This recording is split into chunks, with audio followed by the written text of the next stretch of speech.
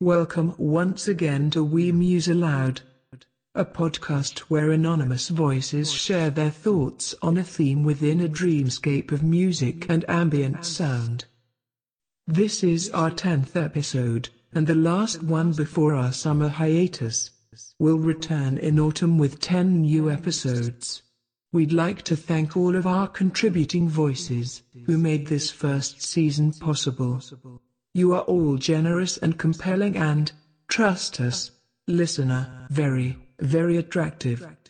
This episode is about bodies. Each of us has one, and each of us has our own unique perception of and relationship to it. Who influence those perceptions? What do we see when we look at ourselves? To what extent does our body image shape our identity? As always, We Muse Aloud is best enjoyed with headphones. Feel free to undress. We're going to get personal. And now, episode 10. Bodies.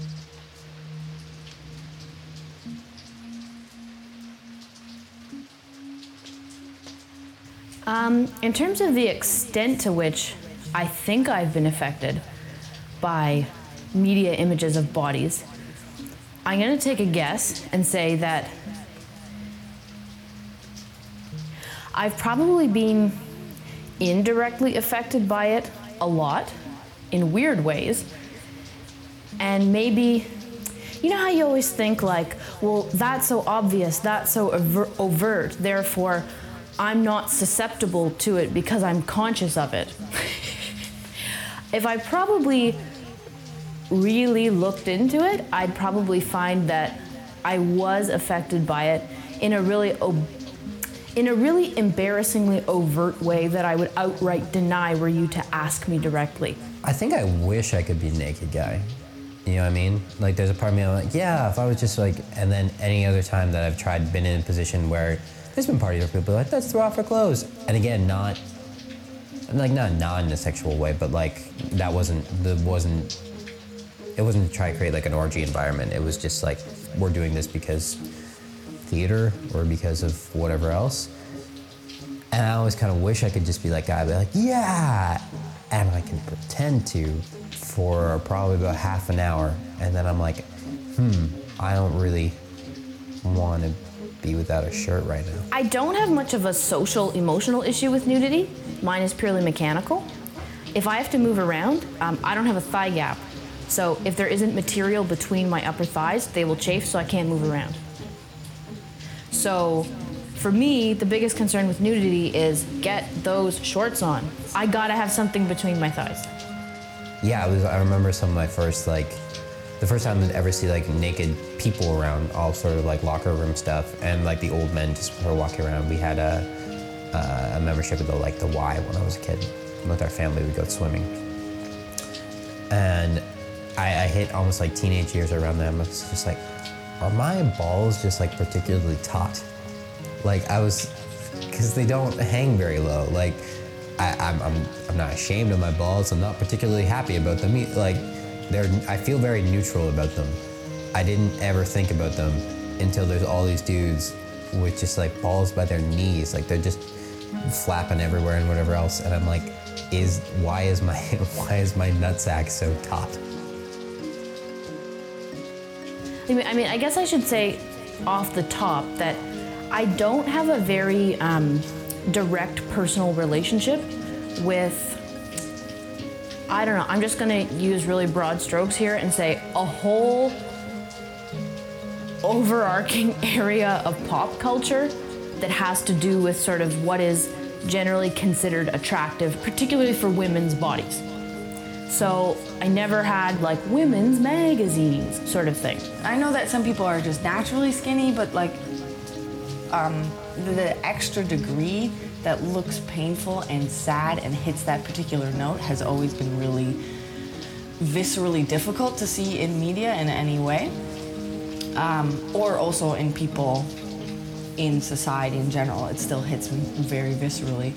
And then, the extremely obese and this idea of it just felt always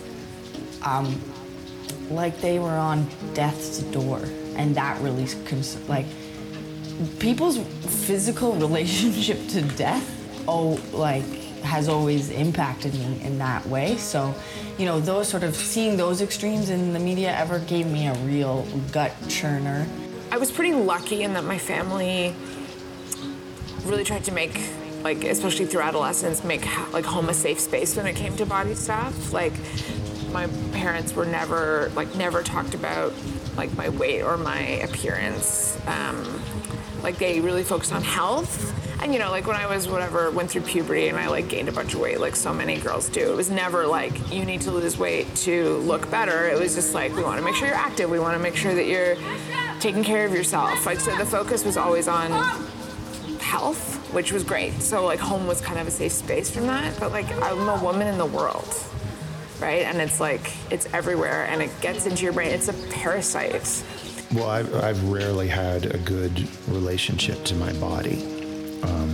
As a little kid, I thought I was too skinny and my arms were too long and I had knobby knees, and yeah, there's really no time where I didn't feel like I was unhappy with the way I looked. I would usually have something growing up as a kid that was more gender neutral or just for weirdos, you know? So the artists I liked musically or people I really respected, I wasn't very likely to notice whether or not they were conventionally attractive. My heroes growing up were all these like slinky, skeleton, androgynous rockers, and I don't look like that. I don't have the body type to look like that. So I've tried to sort of go the other way and do something else with it. But in terms of accepting how I look,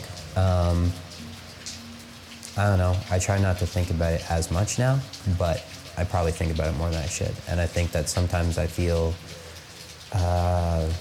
like I can be handsome or better looking than an average person. Sometimes I feel like a complete fucking monster who's gross and should never eat anything again. And then all the sort of idealistic Barbie standards, this and that, I found that my reaction younger, subconsciously, was because I'm not like that, my proportions aren't like that, therefore I must be the other. If I don't fit into that category, then I'm the other, so let me seek out other images of the other that I can find, or let me pronounce my placement as the other, so that, because if I'm put in that category, I won't belong and people will know that I don't fit in there and I'll be outed somehow, and that would be worse. It'd be better to just put yourself in the, no, I'm not like that, I'm not trying to be like that, that's not even a thing that I want to be a part of, so let me find other women and images that are closer to what I think I would fall towards. And it's only in the past, well, really since having a kid and a daughter that I'm trying to undo some of that.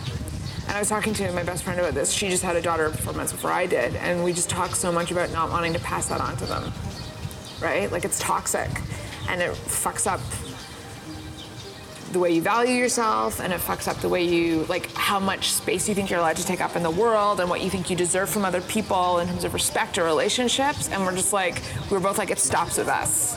No more. When I was young, I was very focused on, I wanted to gain weight and I wanted to bulk up. And in a lot of cases, it was to counter what I considered and still kind of consider crappy bone structure.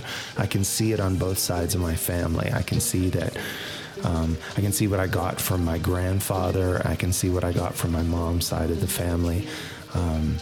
In terms of those things that I was just talking about, like sticky out ribs and like long limbs and broad shoulders, and in some cases the like long limbs and broad shoulders sound good, but I feel like it's a combination thing that doesn't necessarily work. And I think also, because I was born in '88, so when I was a little girl, just before the time that Sailor Moon was translated and came to Canada, would have been like the Riot Girl kind of era.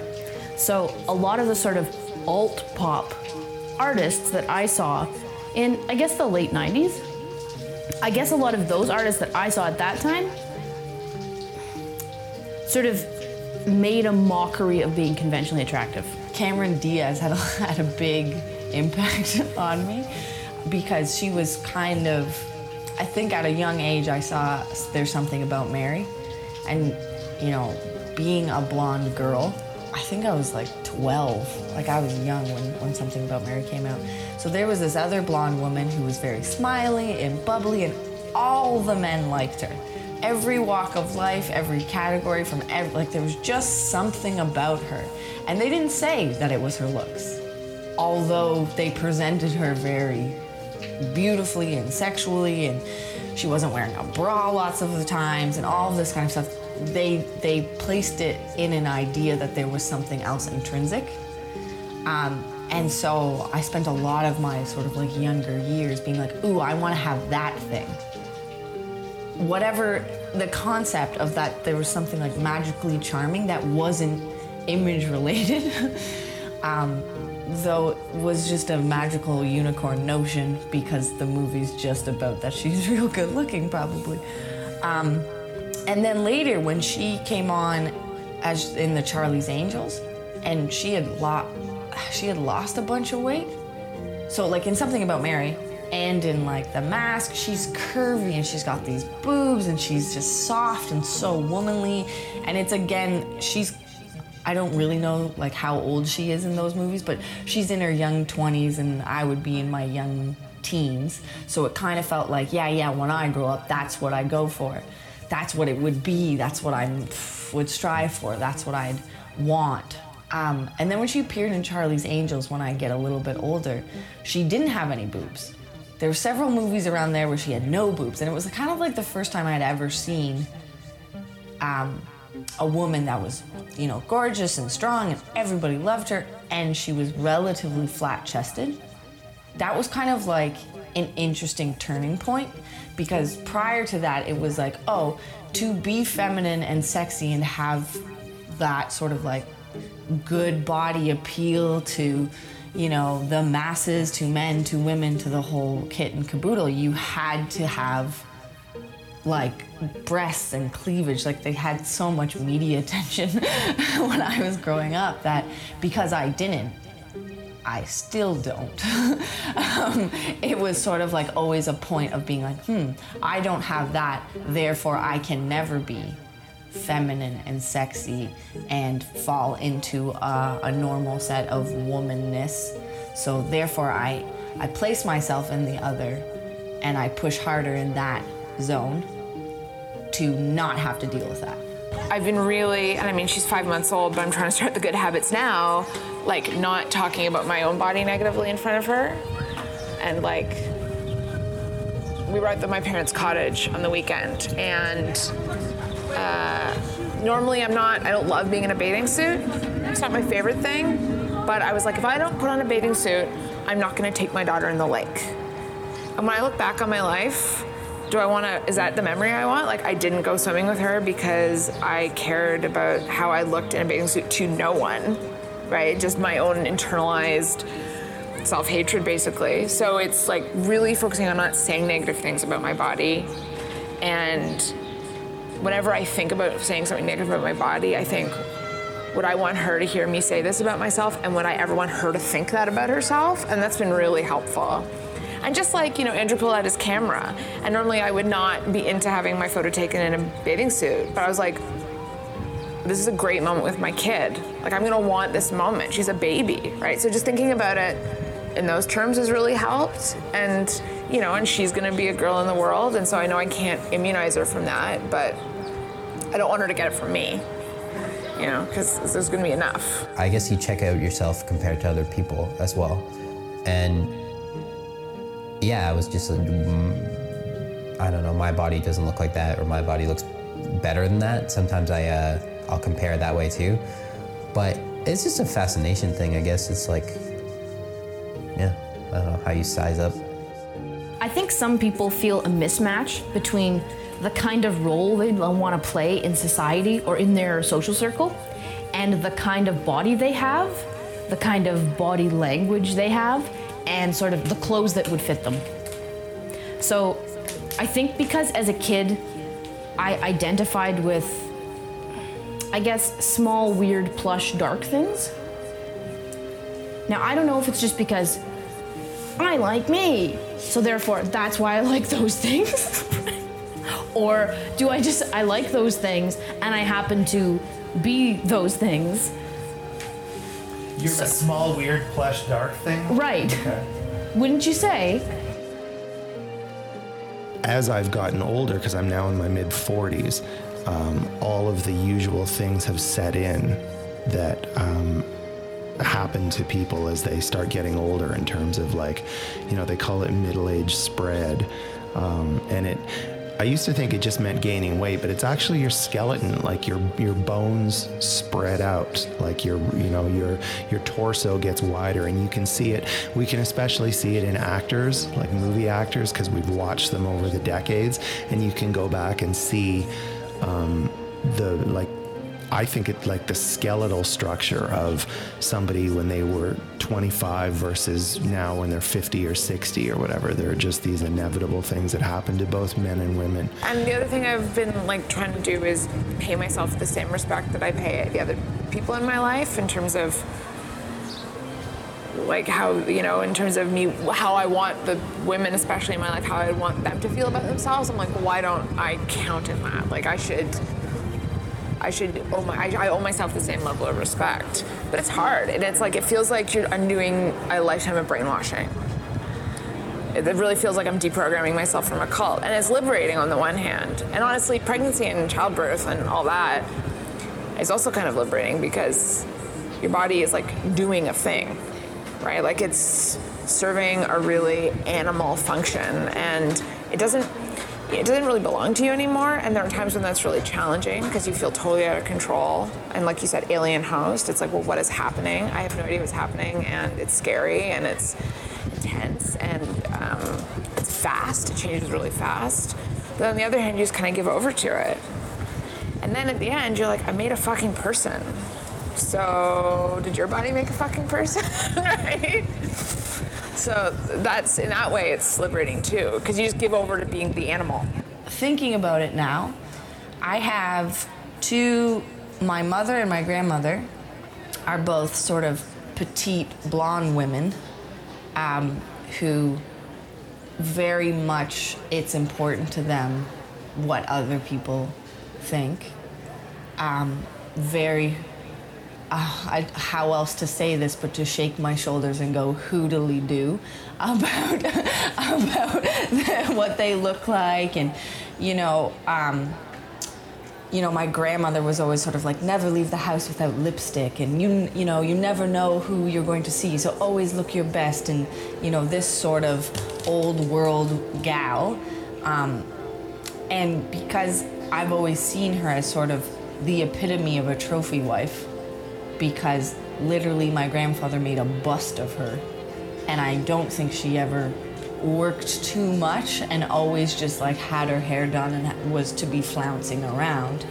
And then to see my mother, many years later, walk around with the attitude and the acknowledgement that she was cute and everybody liked her and everyone was flirting with her, and like this sort of like really overt attitude about it.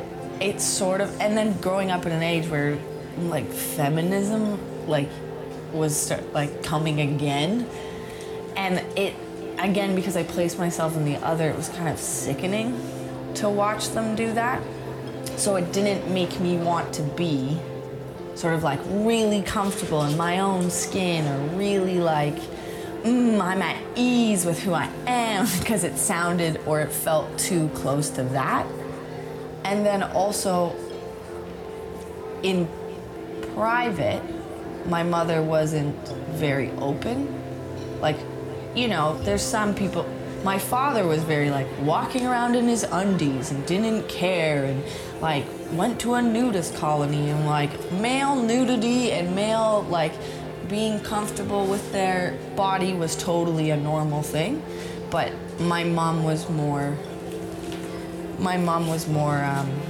oh no, I'm getting it, like, don't look, close the door, you're this or that, ooh, and that sort of translated into my behavior, that it was like, I guess that's what we're supposed to do, like, it's not, I can't just be naked, like, you're my mom. Oh, okay, I guess I'll shy and hide away because that's what's normal.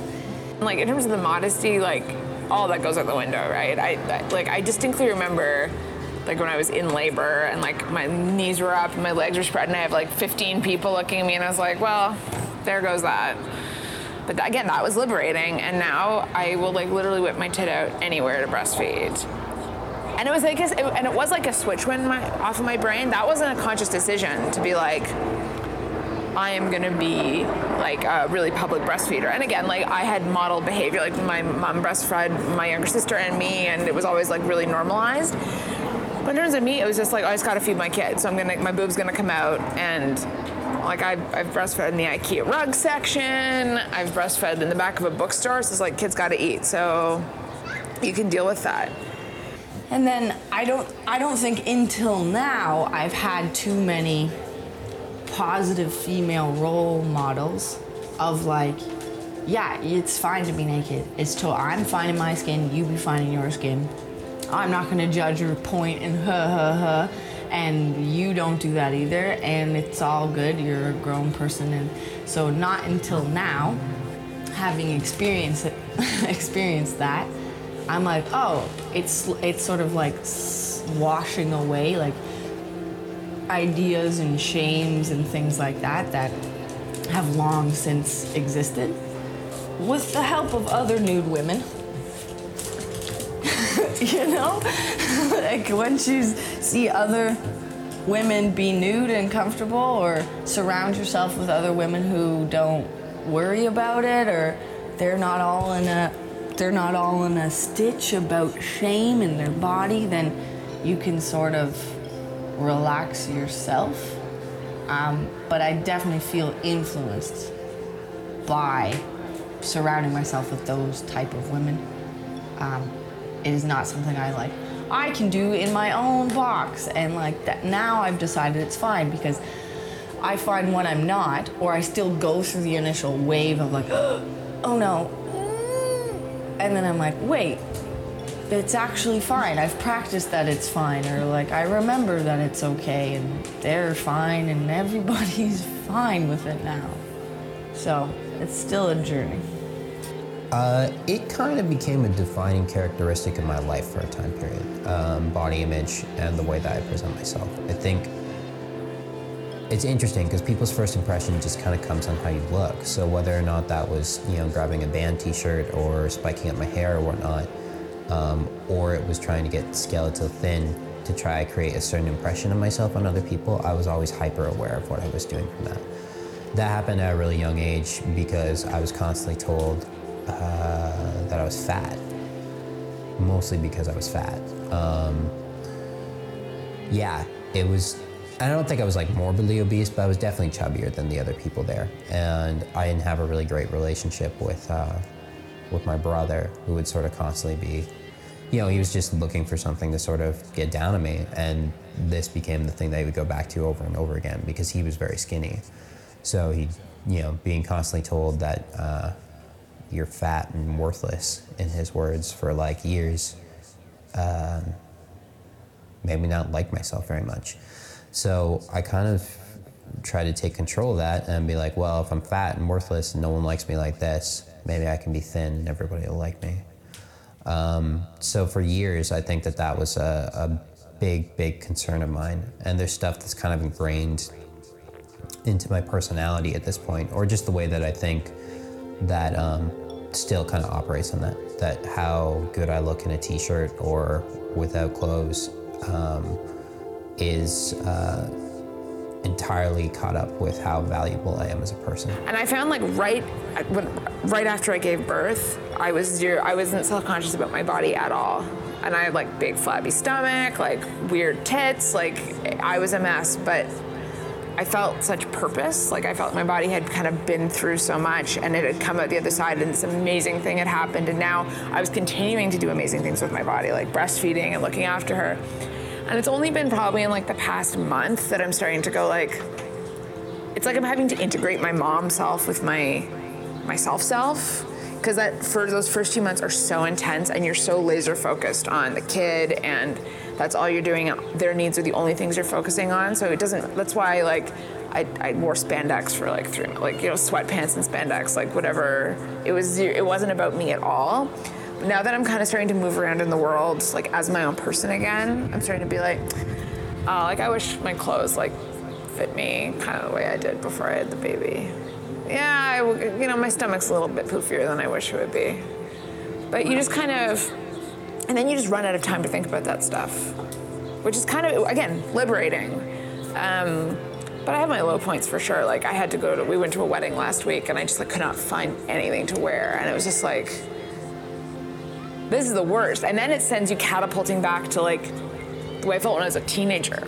Right? I can't find anything to wear. Shopping is so traumatic. This is so awful. I hate myself.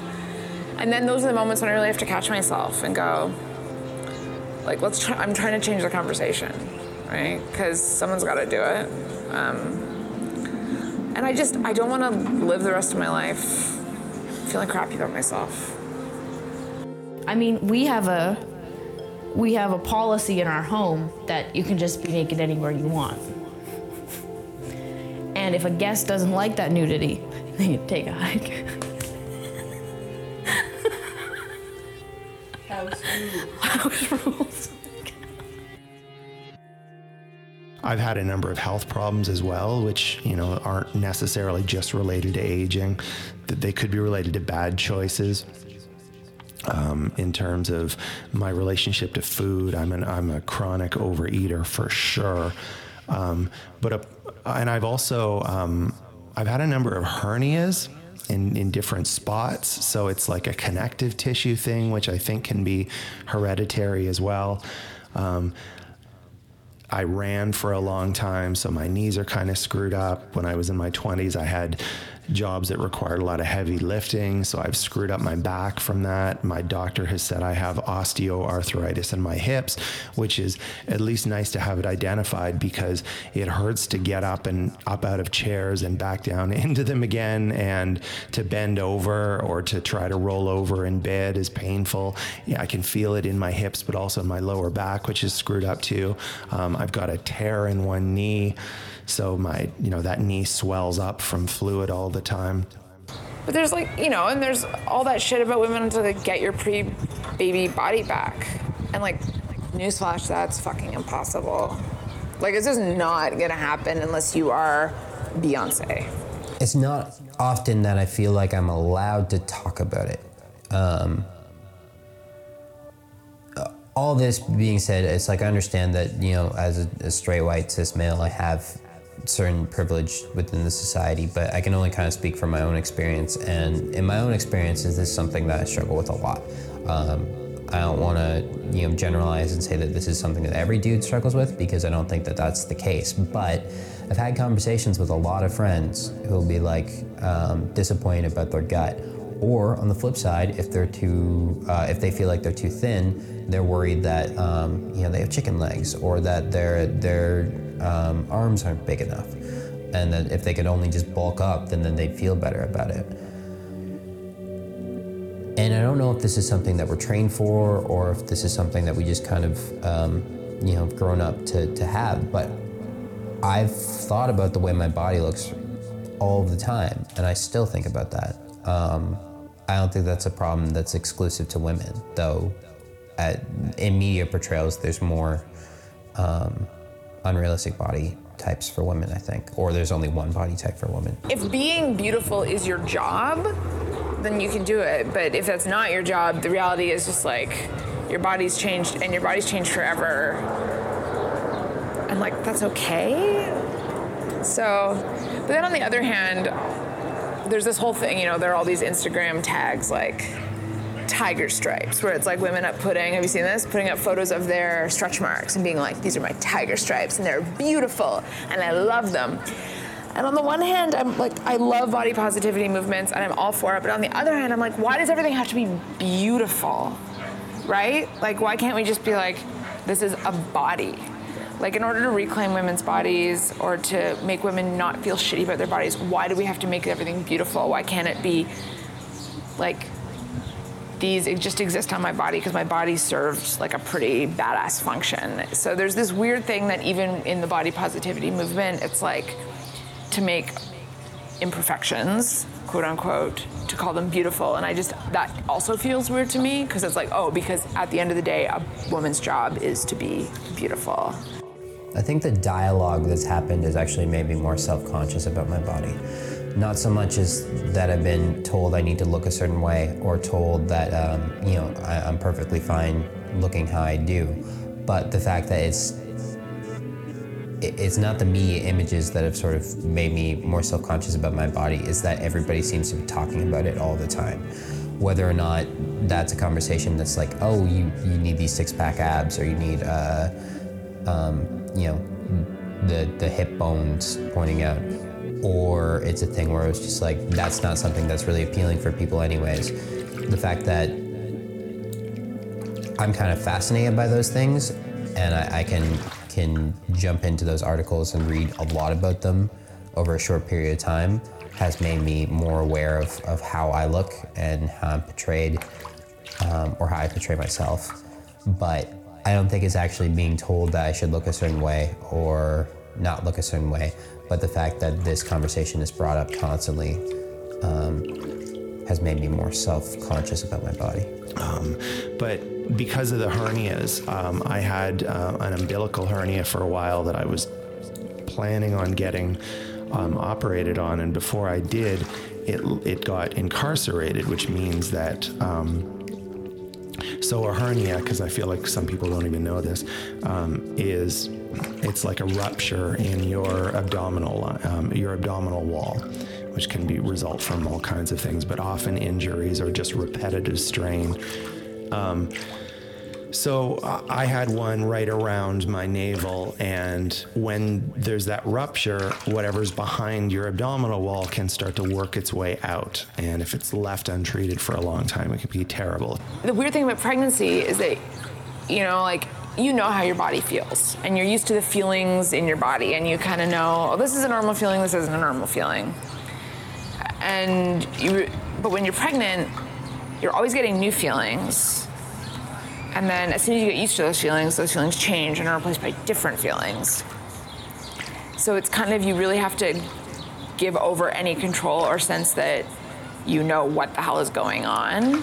So I had, I guess it was part of my intestine would sort of like poke out a bit. And so it would create kind of a little bulge there, and I would push it back in a lot.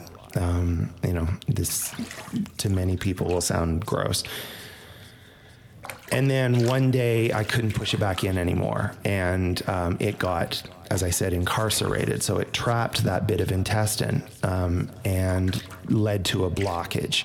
And I don't know. I hadn't been, I've been pregnant before, so there were a lot of unnecessary trips to the hospital where I'd be like, something's not right, and they'd go in and I'd be like, nah, that's just your ligament stretching, or that's just whatever, that's normal. And then, I did block a lot of websites on my computer when I was pregnant because I did so much Googling.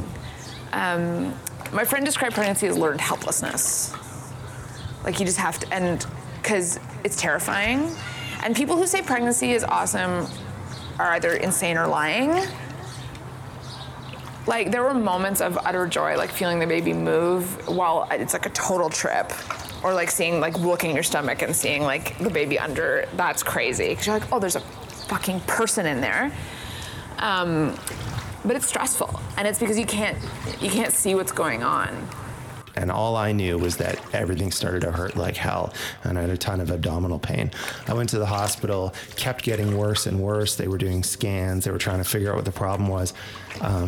And they said, well, we're going to have to fix it regardless. So we're going to go in, we're going to fix the hernia, we're going to, find this blockage. And when they were basically prepping me for surgery, my bowel exploded. and I went what is called septic, meaning like there was toxicity flooding my body. And I was lucky that I was in an OR or about to go into one, because they opened me up and went, oh my God, and immediately went to work. I woke up from the general anesthesia hours later, and the doctors were around me, and the head surgeon said, this is the team that just saved your life, because it would have been fatal had you not been here. But it took me a long time, but eventually I was just like, I'm doing everything I can, I'm eating right, I'm not smoking crack, just gotta let things happen. And labor was like that too, right? Like,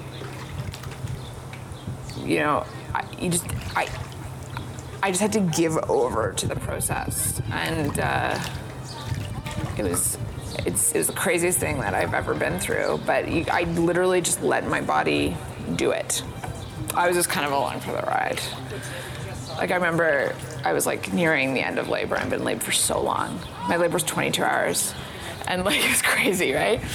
And I was nearing the end, and I was 10 centimeters dilated, and my doula was like, you should go pee or whatever.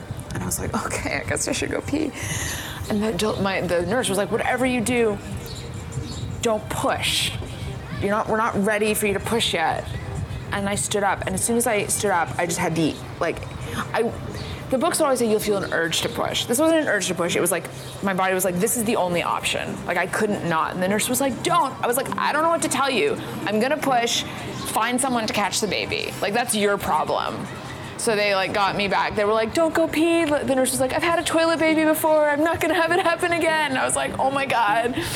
So they like get me back into the bed. But it was, my body was totally steering the ship. And it was insane and kind of, I'm not gonna say traumatizing. It hurt a lot. But once I realized that I just had to let my body do the work, it was really, I was like, well, this is happening. Yeah, they fixed that. They had to cut a pretty, I've got a pretty long scar on my front from it. The problem was, a few months later, when I was like back at the gym finally and starting to feel strong, because it was a long period of rehabilitation from that, where they had reconnected my abdominal wall came open, and it was a gradual thing, and apparently it's not uncommon. And my GP is also an OBGYN, and she said it happens to women who have C-sections a lot as well. So I went back and I said, now this is happening. And what the result was that I just had this weird new unsightly bulge, and it was because so much of my abdominal wall was like one giant hernia. And the doctor said, okay, here's the deal. We're not going to just close it up the way we did before, because there's too much chance of the same thing happening. So instead, we're going to leave it partially open, and we're going to put a surgical mesh across your abdominal wall internally. And that's what will kind of hold everything in for you. And so that's where I'm at now, where I don't really have an intact abdominal wall. And as a result, I've got super limited core strength. I haven't been able to do a single sit-up really since that day, and that's over a year now, I think, or coming up on a year, I'm not sure. And when you have back problems, they tell you to strengthen your stomach muscles, because that'll take the strain off your back. And if you have a weak core, they say strengthen your back. So I have this situation where my lower back has been chronically screwed up for many years, and I'm not doing a very good job of strengthening my core because of that.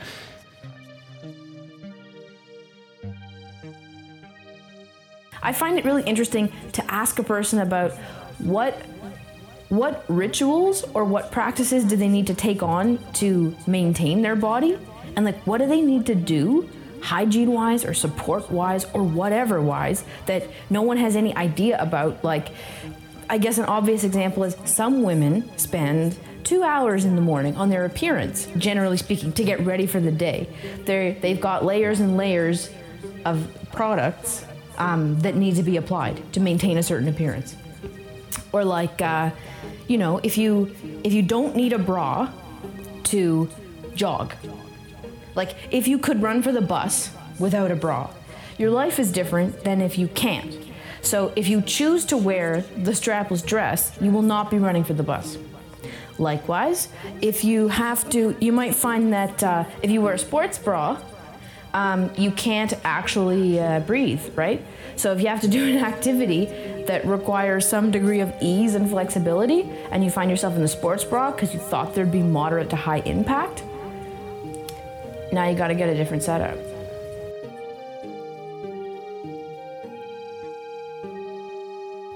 Yeah, so now I'm left with all of these old injuries in terms of my knees and my ankles and my back, but now I've also got this issue not only of no core strength, but I find it very unsightly as well. I kind of have like the mesh didn't completely form. It doesn't form a new wall. It's a little stretchy itself.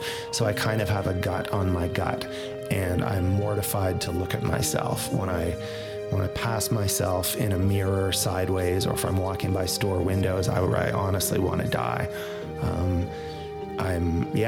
It's shameful, and I feel like, so the solution is to lose a ton of weight, but I've been told that, that's not going to change the fact of what's in there, like the current, structure and the mesh and all that. So it's never going to fully hold everything in.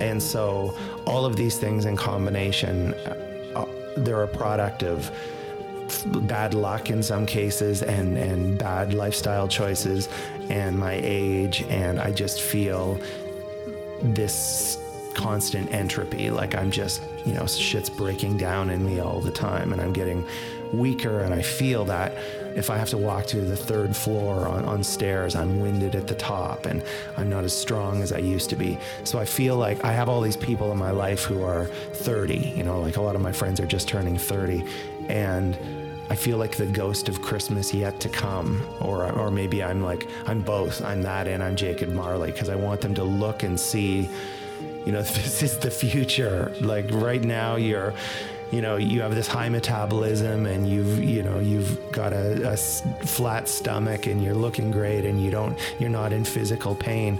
But ask anybody my age, and everything hurts, and you have this constant sense of getting weaker and things not working as well as they used to, and being more fatigued, and it makes you very aware of your own mortality.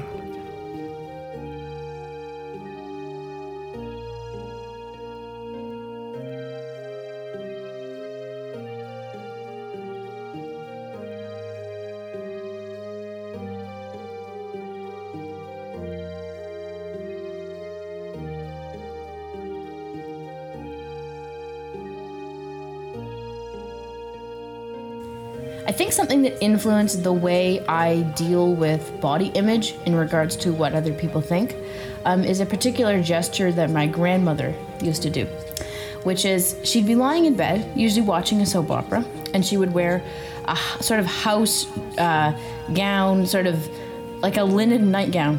She called it a duster. And she'd be laying down, and if you came in and bothered her, or tried to tell her that, so-and-so had said such and such, could she please do something about it? Or that, there was an issue with something. She would lift up the back of her duster, expose her underwear, and say, "My arse!" And I think that had a real impact on my attitude toward a lot of things.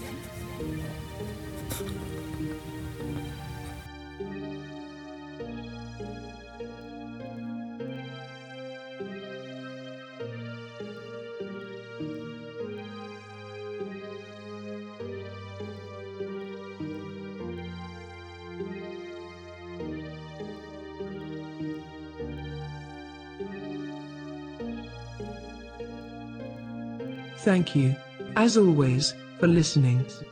This episode's contributing voices are Courtney Walker, Graham Isidore, Ron Kelly, Lauren Gillis, and Elaine Hutton.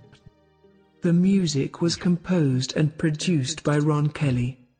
This episode is being released on July 3rd, which means there is one more week remaining in the Toronto Fringe Festival. Lauren and Elaine are performing their show Mr. Truth at the Randolph Academy on Bathurst Street. Graham, as well as several contributing voices from past episodes, are performing as part of Press Gang Storytelling every night of the festival at 7 p.m. at Handlebar on Augusta. Please consider subscribing to We Muse Aloud on iTunes, where you can rate and review us. Like us at facebook.com/WeMuseAloud, and follow us on Twitter at WeMuseAloud. Enjoy your summer. Enjoy your body.